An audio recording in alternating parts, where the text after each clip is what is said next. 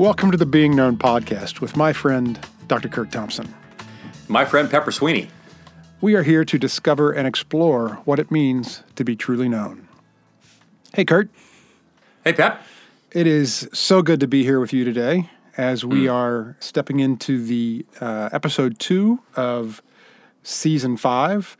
And those of you who haven't caught episode 1 yet, we are going through the book, The Soul of Shame, by Dr. Kurt Thompson. We are going to be delving into chapter 1 today. If you listened last week, that means you went and got the book or got the book out that was already on your bookshelf, and you've read the first chapter, so you are geared up and ready to go. So let's take it away, Kurt.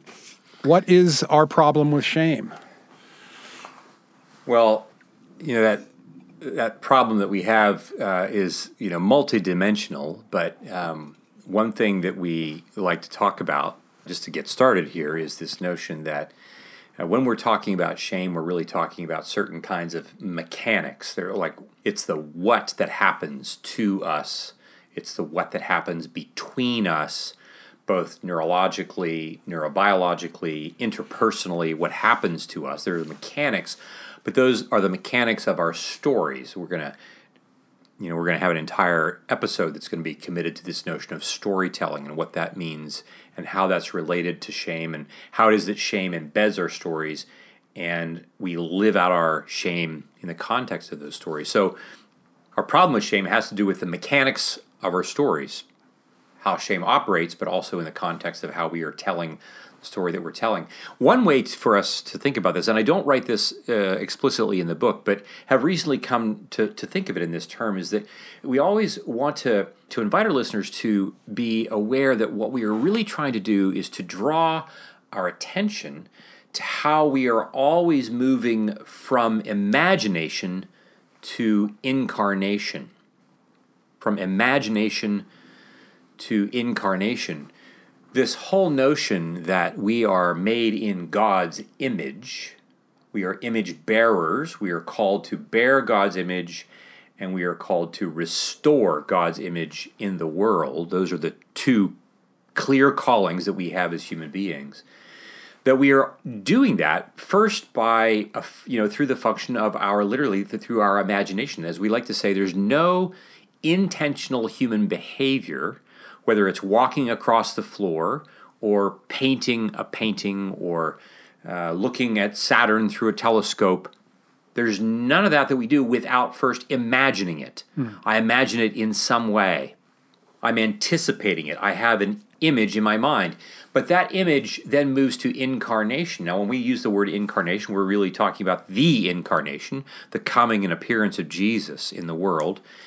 This notion, though, that when we are becoming the body of Christ, we are also incarnating, we are embodying the image of God, and this becomes shame's playground. Shame wants to infect and invade our imaginations and then allow that to express itself in our embodied action. This whole notion that God first has what I like to call the song of creation, this comes from the magician's nephew, right, in the series from the Narnia series, where Aslan sings Narnia into being. This notion that God sings creation into being in Genesis chapter 1, and God's word, let there be light, is this song, and there is then light. Light becomes a physical thing. It becomes this physical matter, and he's giving it he's not just giving it existence, he's also giving it purpose and meaning. And so we move from word to world, and this is important to recognize that when it comes to shame, how many of us have words banging around in our head? I'm not enough. I'm an idiot. I'm an idiot, right? Yeah. All these things, these words that take up residence in our mind and they over and over and over and over again, and we don't say them out loud until, of course, I'm overwhelmed by my own shame, and now I start to share it with other people, and I say, you idiot, in my mind or out loud in some way, shape, or form. And so this is why I would say, we've heard the common phrase of what happens in Vegas stays in Vegas, and what I want to assure our listeners to know is that shame is not that kind of a function. I want to assure you that what happens in Vegas does not stay in Vegas. What happens in your mind, the shame that happens in the imagination, eventually it doesn't stay there. It eventually will become incarnate. It becomes this incarnated thing. The question is, in what way is that taking place? And so we move from the intrapersonal, what's taking place within me, to the interpersonal, what's taking place between you and me. Mm-hmm. And then how we start to share that in our community. We share it in our families. We share it generationally. And then we become violent communities of people. And we become violent toward anyone else who is other than us. This becomes in our ethnic divides, our political divides, all the ways in which we then use shame in such a way that, as I mentioned in our first episode, this notion that the news about shame is far worse than we know. The other thing that I think is important for us to recognize and acknowledge right out of the gate is that shame in and of itself, not good or bad, it is the way evil intentionally uses it. There is an intentionality with which evil wants to manipulate and use shame. We learn, and we'll talk more about this in detail as in future episodes, we learn that it's developmentally primal, right? It starts early and often in our developmental years. And in the same way, in the biblical narrative, it's out of the gate very quickly. We only get 2 chapters in before all the wheels start to come off. It doesn't happen somewhere in the middle of the Bible. It happens early on, in the same way that it happens early on neurally and interpersonally for us as human beings. And so with that in mind, it's probably worth beginning to talk in a little more detail about, like, well, what is this thing that we're actually talking about? And people will sometimes say, well, Kurt, what's the definition of shame? And I usually will say it's less of having a definition, like here's the definition of shame, and it's more a description, more an awareness of us being attuned and being observant to what it is that actually happens. And over the course of our this season, we're going to be weaving back and forth between mechanics and the stories in which those mechanics are embedded. And so we might say at first glance that, we all, in some respects, nobody needs to listen to this podcast to know what shame is. We all kind of know what that is. We have this sense of this. And there is, we say that it begins, it's an undercurrent of perceptions and sensation. First, we sense things, literally, with our bodies, and we perceive what that is, and we eventually attach words and meaning and behavior to those things that we first sense and perceive. Some of those words might be, I'm bad, or I'm not enough, there's something wrong with me, or like, I'm just an idiot. Right. Which I find myself calling myself that, unfortunately. Yeah. We were talking earlier, literally to the point that there's times where, I'll say it out loud, such an idiot. And what that does to you, I think about walking around with that. Yeah. Why am I walking around with that? And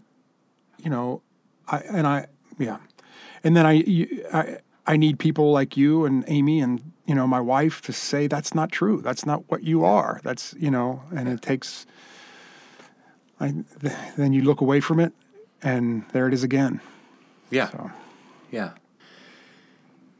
I think, we would say, that, this thing that begins, it does begin in the body. Right? It is a sensation that we have. Mm-hmm. We feel it. It's not a thing that I think about it as a concept and then I feel it. Right. No, right. The words that say I'm such an idiot, like they are preceded by something that's happening to us, and they do represent some kind of meaning that we then are giving to it, and that some form of this, like I'm an idiot or I'm inadequate, I don't have what it takes. Right. And and sometimes it can even be attached to other emotion, right? Because this whole notion that I am not enough, I am inadequate to life, to life's demands, but not inadequate even in a neutral way, right? I could say, well, I'm inadequate to fly a 737. Like I can't do, but I don't have the expectation that I should be able to fly a 737. Right. But I'm inadequate to change a toilet seat. It's a toilet seat. It's not a 737. I'm inadequate to lead a nonprofit. I'm inadequate to be a husband. I'm inadequate in this moment to be the right kind of father. I'm inadequate to be the right kind of friend. I'm all the things, all the ways in which we have this kind of a sense. And so even to the point where it gets attached to other emotions. This, like for instance, our grief. Like when we're soon, I was saying earlier, like Phyllis and I have two very close friends who are soon going to be leaving the area. The people who are some of our closest friends in the world are leaving Virginia, and they're moving to Africa. Byron and Kristen are leaving for Africa, where they're both going to take on new positions at a school and in a community there in Uganda. And the felt sense of grief, of sadness, is undeniable. But underneath that, behind that, is the sense of like, what am I going to do? I don't have what it takes. I'm not enough to tolerate their departure. Sadness isn't the only thing that's in play. And so shame often also will want to wrap itself around all kinds of other noxious, unpleasant emotional states so that evil can get its foot into the door every way and any way that it can. And it will tend to want to, as we like to say, it doubles back and doubles down. Allison, I've told this story before, but we've had other people have this sense that Allison, growing up, she was the young girl who brought her 92% to her mom, who's asking, like, where's the other 8%? Now, Allison was so proud of this test. Like, she'd never gotten, this is the best score that she'd ever gotten, a 92%. Where's the other 8% on your score? And so Allison then has to double down on working harder. And of course, the whole time she's doubling down, she's worried about where's the other 8%? And Allison will be 40 years old and a mother of 3 and so forth and so on. And she's still worrying about where the other 8% is. Yeah. Even when everybody around her says, like, I can't believe how much you do. I can't, look at the mother you are, look at the wife you are, look at the social worker that you are, look all the things. And Allison's thinking, where the heck is the other 8%? Or this story of, Matt's story, like that he's this. Yeah. You want to tell about that? Well, no, I related to Matt's story. He's this successful guy that owns a business and comes to you because he's experiencing anxiety, and the anxiety is built around the business. That he's afraid that the economy is going to turn or something. He has these employees that are depending on him. And he thinks he's coming to you for anxiety, to help handle the anxiety. And there's just this underlying feeling that he has that I'm not enough, that he's an imposter, that he's not going to be able to be the leader that he needs to be, even though he's lived through downturns. He's done, he's proved himself time and time again, and yet he still feels like I'm not enough. I'm not enough, and is having enough anxiety about it that his wife, tells him you gotta start dealing with this somehow. So he comes to you, and I'll let you take the story from there. But I will say that I identified with this story a little too much. I was kind of wishing it wasn't in the chapter. Right. Yeah. Well, and I do too. Like I'm looking around at we have this private practice, and it has I think it's been helpful over the years in our community, and I'm really pleased and honored and humbled by what we've been able to do. And there's always the part of me that's worrying about well, have I done enough? Have we done the right? Have we done well enough by enough people? And you can. I had a mentor when I was early out of residency who said, it's important to know, Kurt, no psychiatrist is good enough to treat every patient. And this is a guy who is 15 years ahead of me and seasoned and really good at, just really effective as a psychiatrist. And to have this mentor of mine say this, like it was like somebody lifting an anvil off of my chest No psychiatrist is good enough to treat everybody. And I have made a practice of telling that to all the clinicians who ever worked for me. Like, you're actually not good enough, and that I want you to know that as an item of freedom, as an item of liberation. That there are some people for whom it'll be somebody else to take care of them. And so here I tell patients, and it doesn't matter. 2 weeks ago I'm sitting with a patient who's like upset with me about something that I had done, and I'm like, how's this possible? I've been doing this for 30 years. I shouldn't be having this experience. I should somehow have seen this coming. I should have done this. I shouldn't have done that. Right. Like I can't take my own advice. So Matt is a story for me to contend with. Yeah. As well. Matt's story, and so this sense that like with both Allison and Matt, this notion that shame becomes part of their story and it doubles back, right? It comes back around. I feel bad, and then I feel bad for feeling bad. Yeah. And in that sense, it doubles down. It just strengthens its grip on us interpersonally and neurobiologically. One of the first things that we see, one of the first features of shame that we see is this sense of condemnation, this sense of judgment, the spirit of judgment with which. So when you say I'm just such an idiot. Right. I think to myself, okay, right now when you say this to me, I'm like, Pepper, I don't know where that part of you is, but I'm gonna come find it, and I want to say well, I was raised as a Quaker, so I'm just gonna have words with it, right? But if I were a Presbyterian, I'd come with a knife.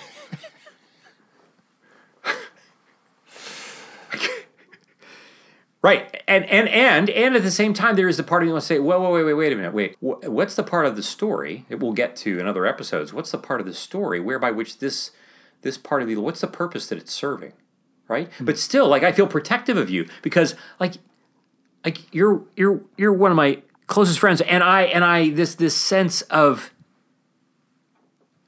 idiot, I don't know, no. This judgment that we have, Will was, another businessman who he had people who wanted to come to work for him, and he couldn't understand why he was having such a high turnover rate. And, his way of trying to help his employees is to offer constructive criticism. But what Will isn't recognizing is that what he is intending to do is being delivered in his embodied way, in his words, in his tone, and so forth and so on. It's being delivered in such a way that he's basically committing micro acts of violence. Now, he doesn't know this. He's like, I'm trying to help them. Just like Allison's mother. I'm trying to help her with her other, helping to find the other 8%.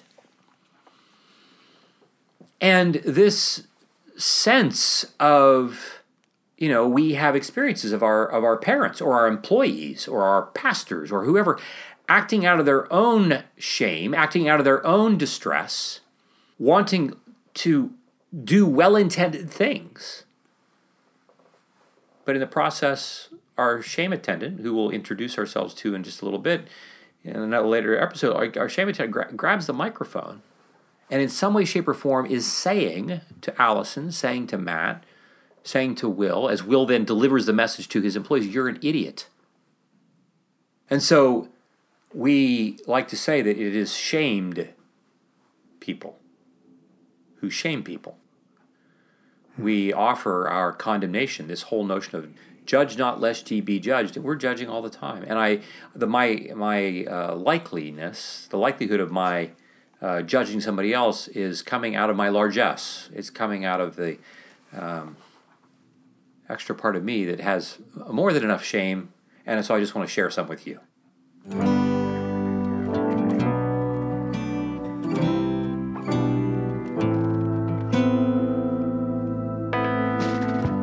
If you've been listening to the Being Known podcast, you know that trauma and its healing are something to which we pay a great deal of attention.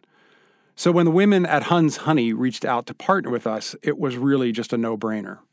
Huns Honey is a social enterprise dedicated to creating dignity and purpose for and with women who have survived significant trauma, be that of addiction, trafficking, generational poverty, or abuse.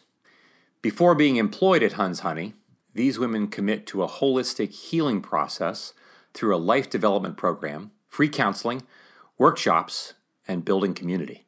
You know, Kurt, recently Amy and I had a great opportunity to tour Huns Honey. And I really have to tell you that we were both just blown away by the work that they're doing there. And the heart that Mandy and Sarah and Jordan have for their women that they serve and the work that they do.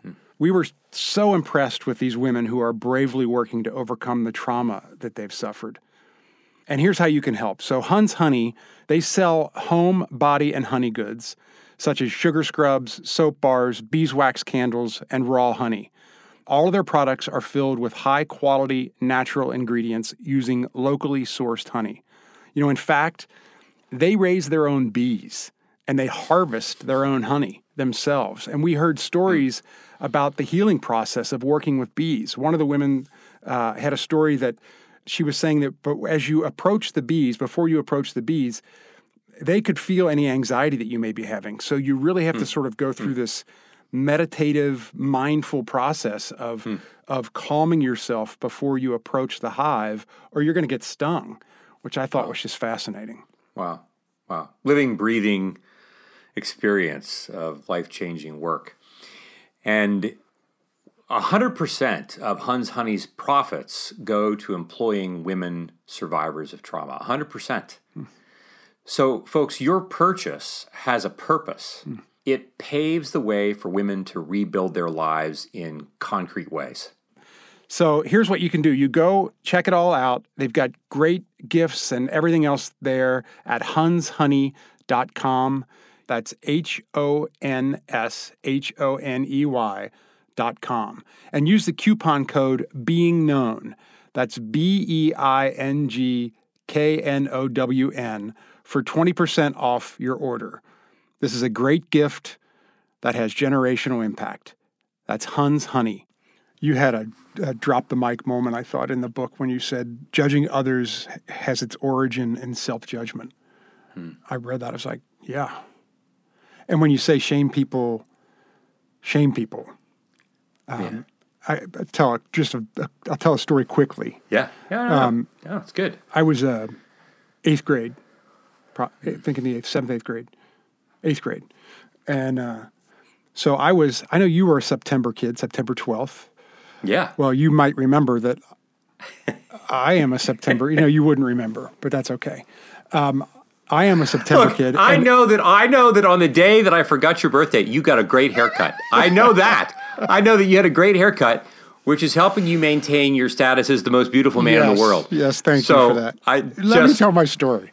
So I was a September kid, so my parents had a choice when I was going into first grade to either send me or not. Yeah. And my cousins were all going, my friends in the neighborhood were all going, and my parents were probably, time to get this kid out of the house anyway. So and you're so smart. Yeah. So I don't want you languishing with the kids coming behind you. So all this to say, I was a little guy. Yeah, I get it. I was a year younger than pretty much everybody else in the class, and Dude, I didn't know this. And I was a late bloomer. Like I didn't grow until like my senior year in high school. Like if you would have lined the kids up in the class from tallest to shortest, I would have been way down here on the short side.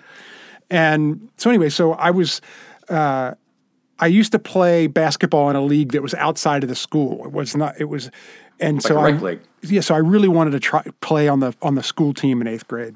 Yeah. So I go and I get on the team. They had tryouts, but I think everybody made it. It wasn't so I'm on a team, but I'm not playing much. I'm sitting on the bench. And there was the coach's son was on the team, and he was a super athlete.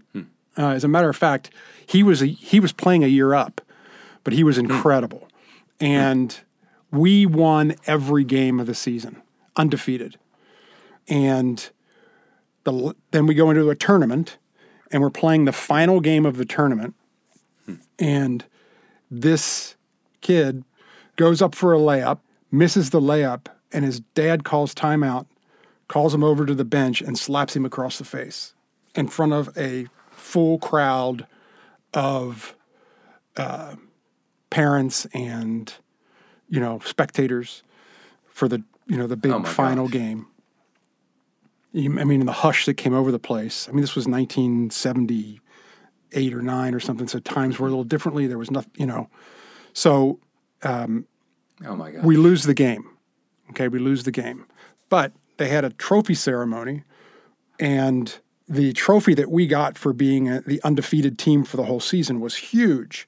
And we kind of got a picture by the trophy, and I like went this, like the season league champion kind exactly. Yeah. So I go over to touch the trophy, to see the trophy, and this kid slaps my hand, and he says, "You had nothing to do with this. You rode the bench the whole season. You didn't win this." Oh my gosh. And in front of the whole, you know, in front of all my peers, in front of all, you know, the team and the team that we just lost to, you talk about shaming people, right? Yeah. I'm so sorry. Yeah. In that whole sense of judgment, it's just like it's getting close to making me kind of like sick in my stomach just to hear this story. And were your parents there? Not in that. I think my mom will be. Hi, Rom. My mom will be watching this, I'm sure, and she'll probably hear that story for the first time. Wow. So I'm close to just being like sick in my stomach hearing this. Like, this is just awful. And, you know, season 4, we talked about trauma. Mm-hmm. And one of the ways that trauma is so overwhelmingly powerful has everything to do with this very issue, the way it wields shame in the way that it does.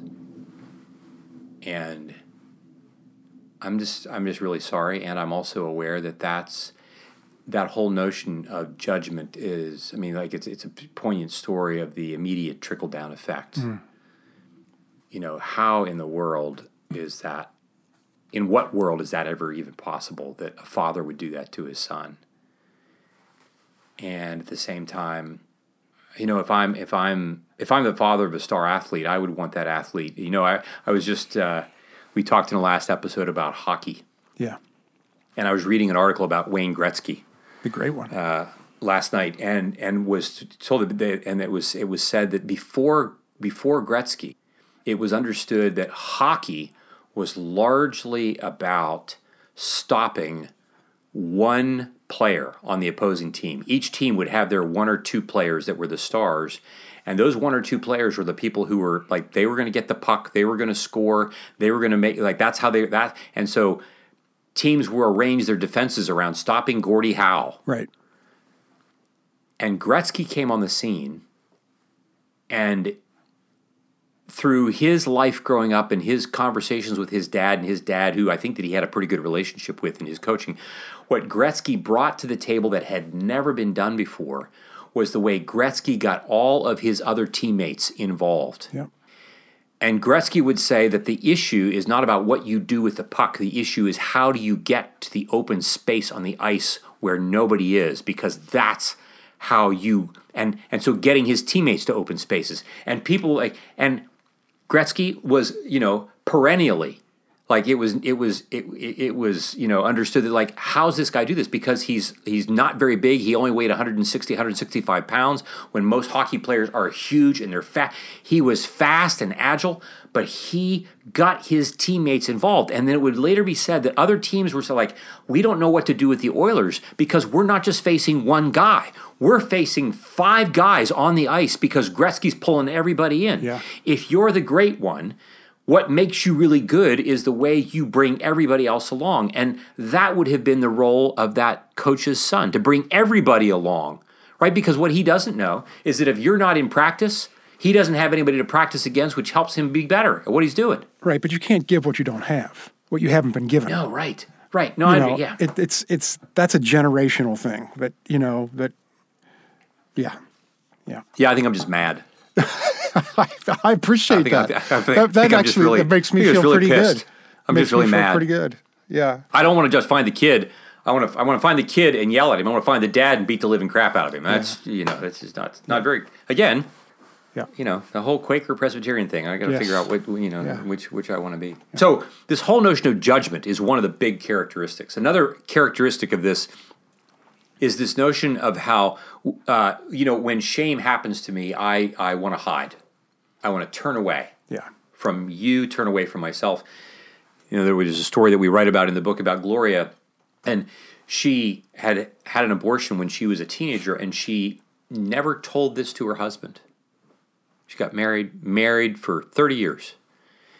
And eventually her anxiety and her grief and her long-term undercurrent of depression kind of caught up with her, and she had never told anyone, not least her husband. And you might think, like, how is that possible? She's got this other life that seems to be flourishing, but she's this depressed all the time.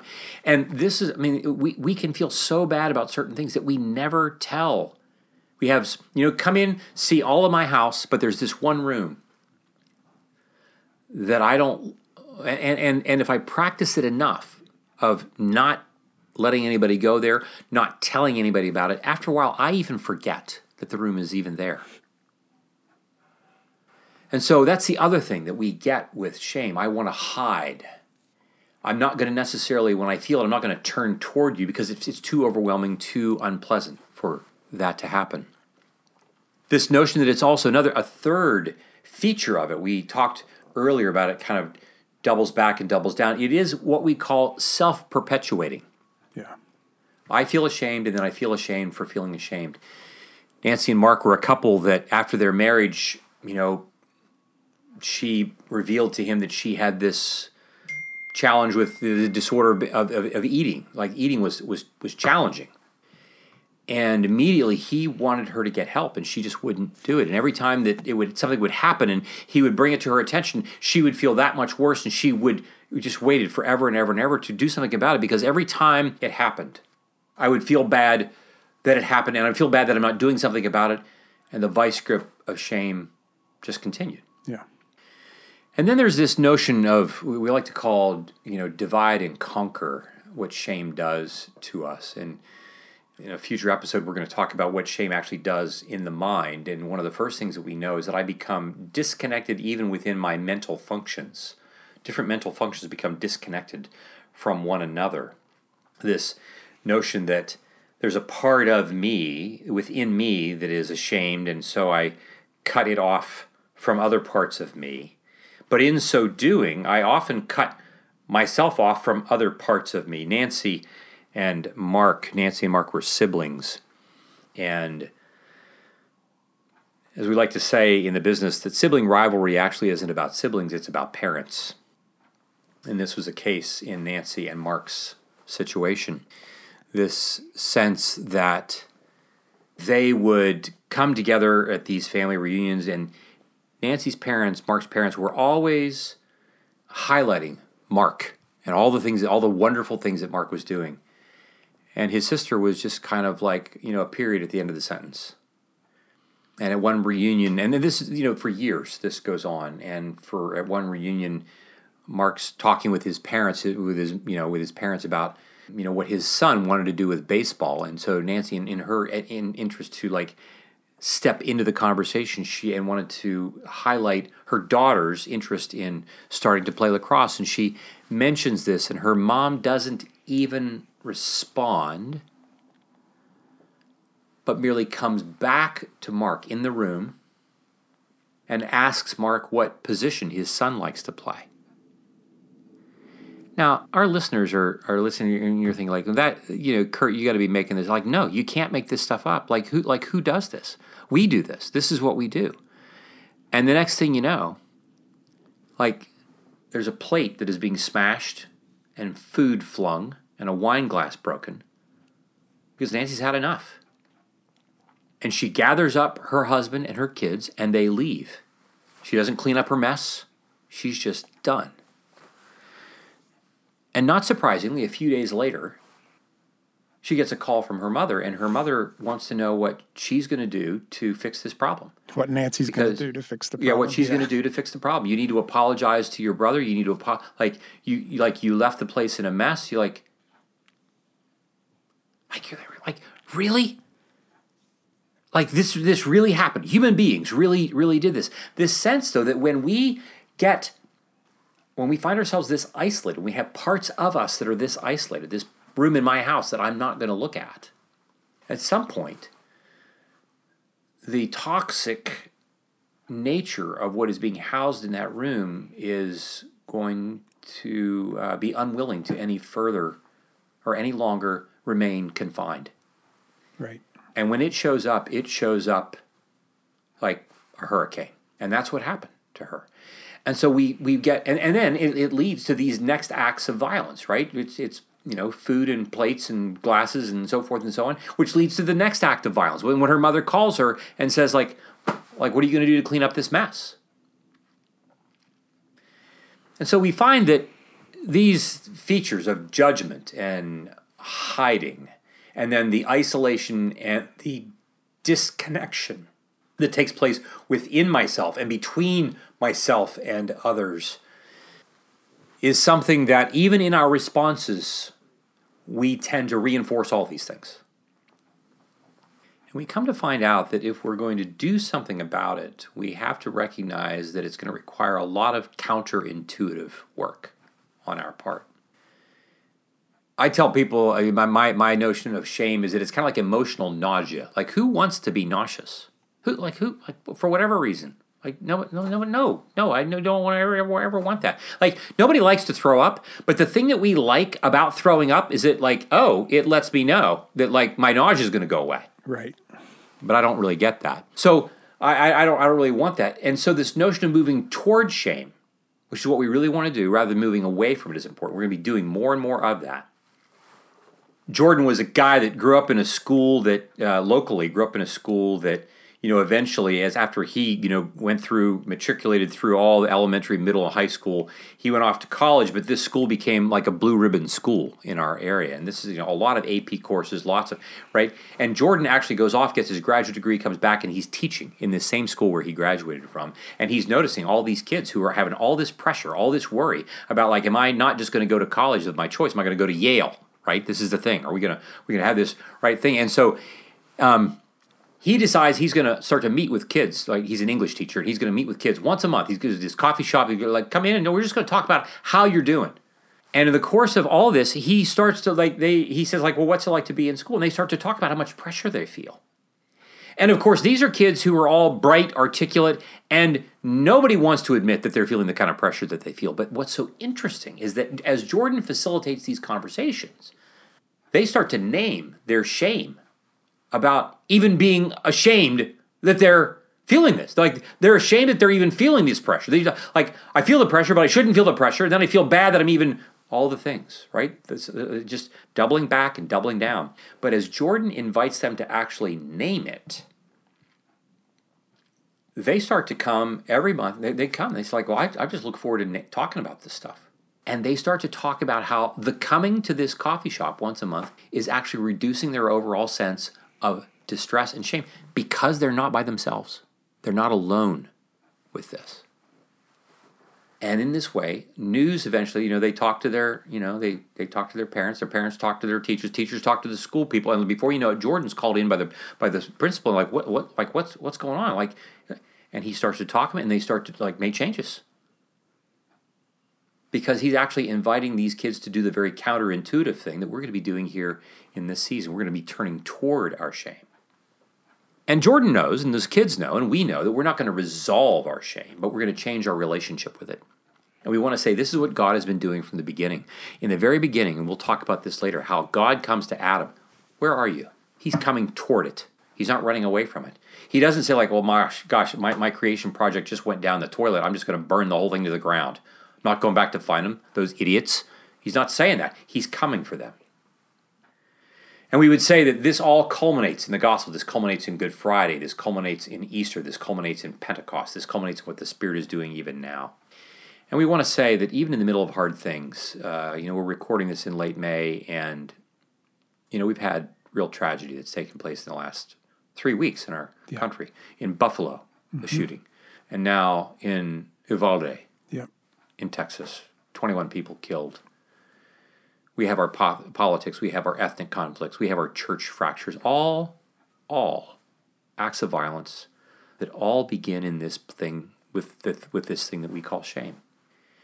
And if I'm not taking care of it in my kitchen, if I'm not first taking care of it in my imagination, it's going to run my incarnational expression of it.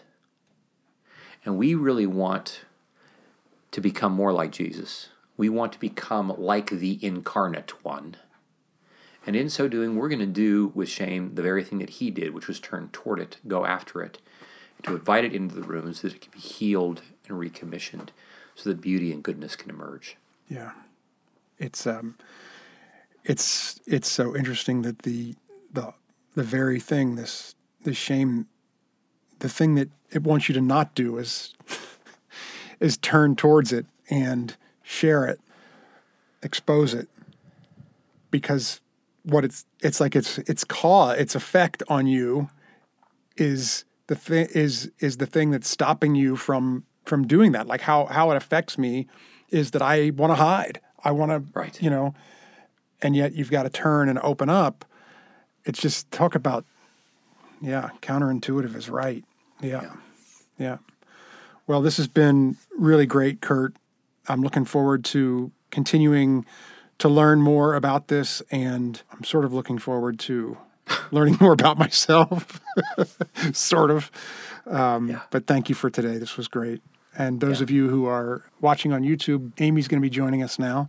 So stick around. Before we go, though. Oh, yes, we have an application. We have an application. And, we've talked about some things today that can help us begin the process of moving shame from just an imagined thing into our being aware of how are we making it incarnate in our own lives. And so the application that I would invite us to consider doing today is, first of all, doing some journaling work, doing some reflection and some writing work around what are some of the ways in which I use words, kind of like you were saying, I'm such an idiot, I'm not enough, this, that, I shouldn't have. What are some ways that we use words to both express our shame but also to reinforce it? So take some time and do some reflection and start to pay attention to that, because we're going to get to why that's important, just to begin to pay attention to that. I would also want to invite you to start to pay attention to when you sense it. Where and how in your physical body do you sense shame coming over you? Beginning to just simply pay attention to it. And then we've named some characteristics of shame, some general characteristics. There's a characteristic of judgment or condemnation, the characteristic of how we hide, both from ourselves and from others, the characteristic of how shame gets caught in this loop and we just reinforce it. I feel ashamed, and then I feel ashamed that I'm ashamed. And then we have this sense of how shame causes me to be cut off from, disconnected, and I isolate from myself and from others. Those four characteristics, judgment, hiding, self-perpetuation, and disconnection/isolation, we'd love to have you do some reflection and some writing work, making some lists about what are some ways in which I do all of those things. Again, this is in preparation for what we can eventually begin to do in terms of how we respond to those moments that we'll be talking more and more about in the episodes to come. Great. Thank you for that, Kurt. Thank you. Be paying attention to those words that I'm saying this week and look forward to working on that application. Thanks.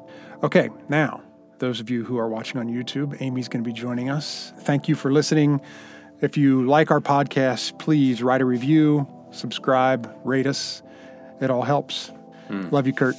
Love you, man. See you next week. Right on.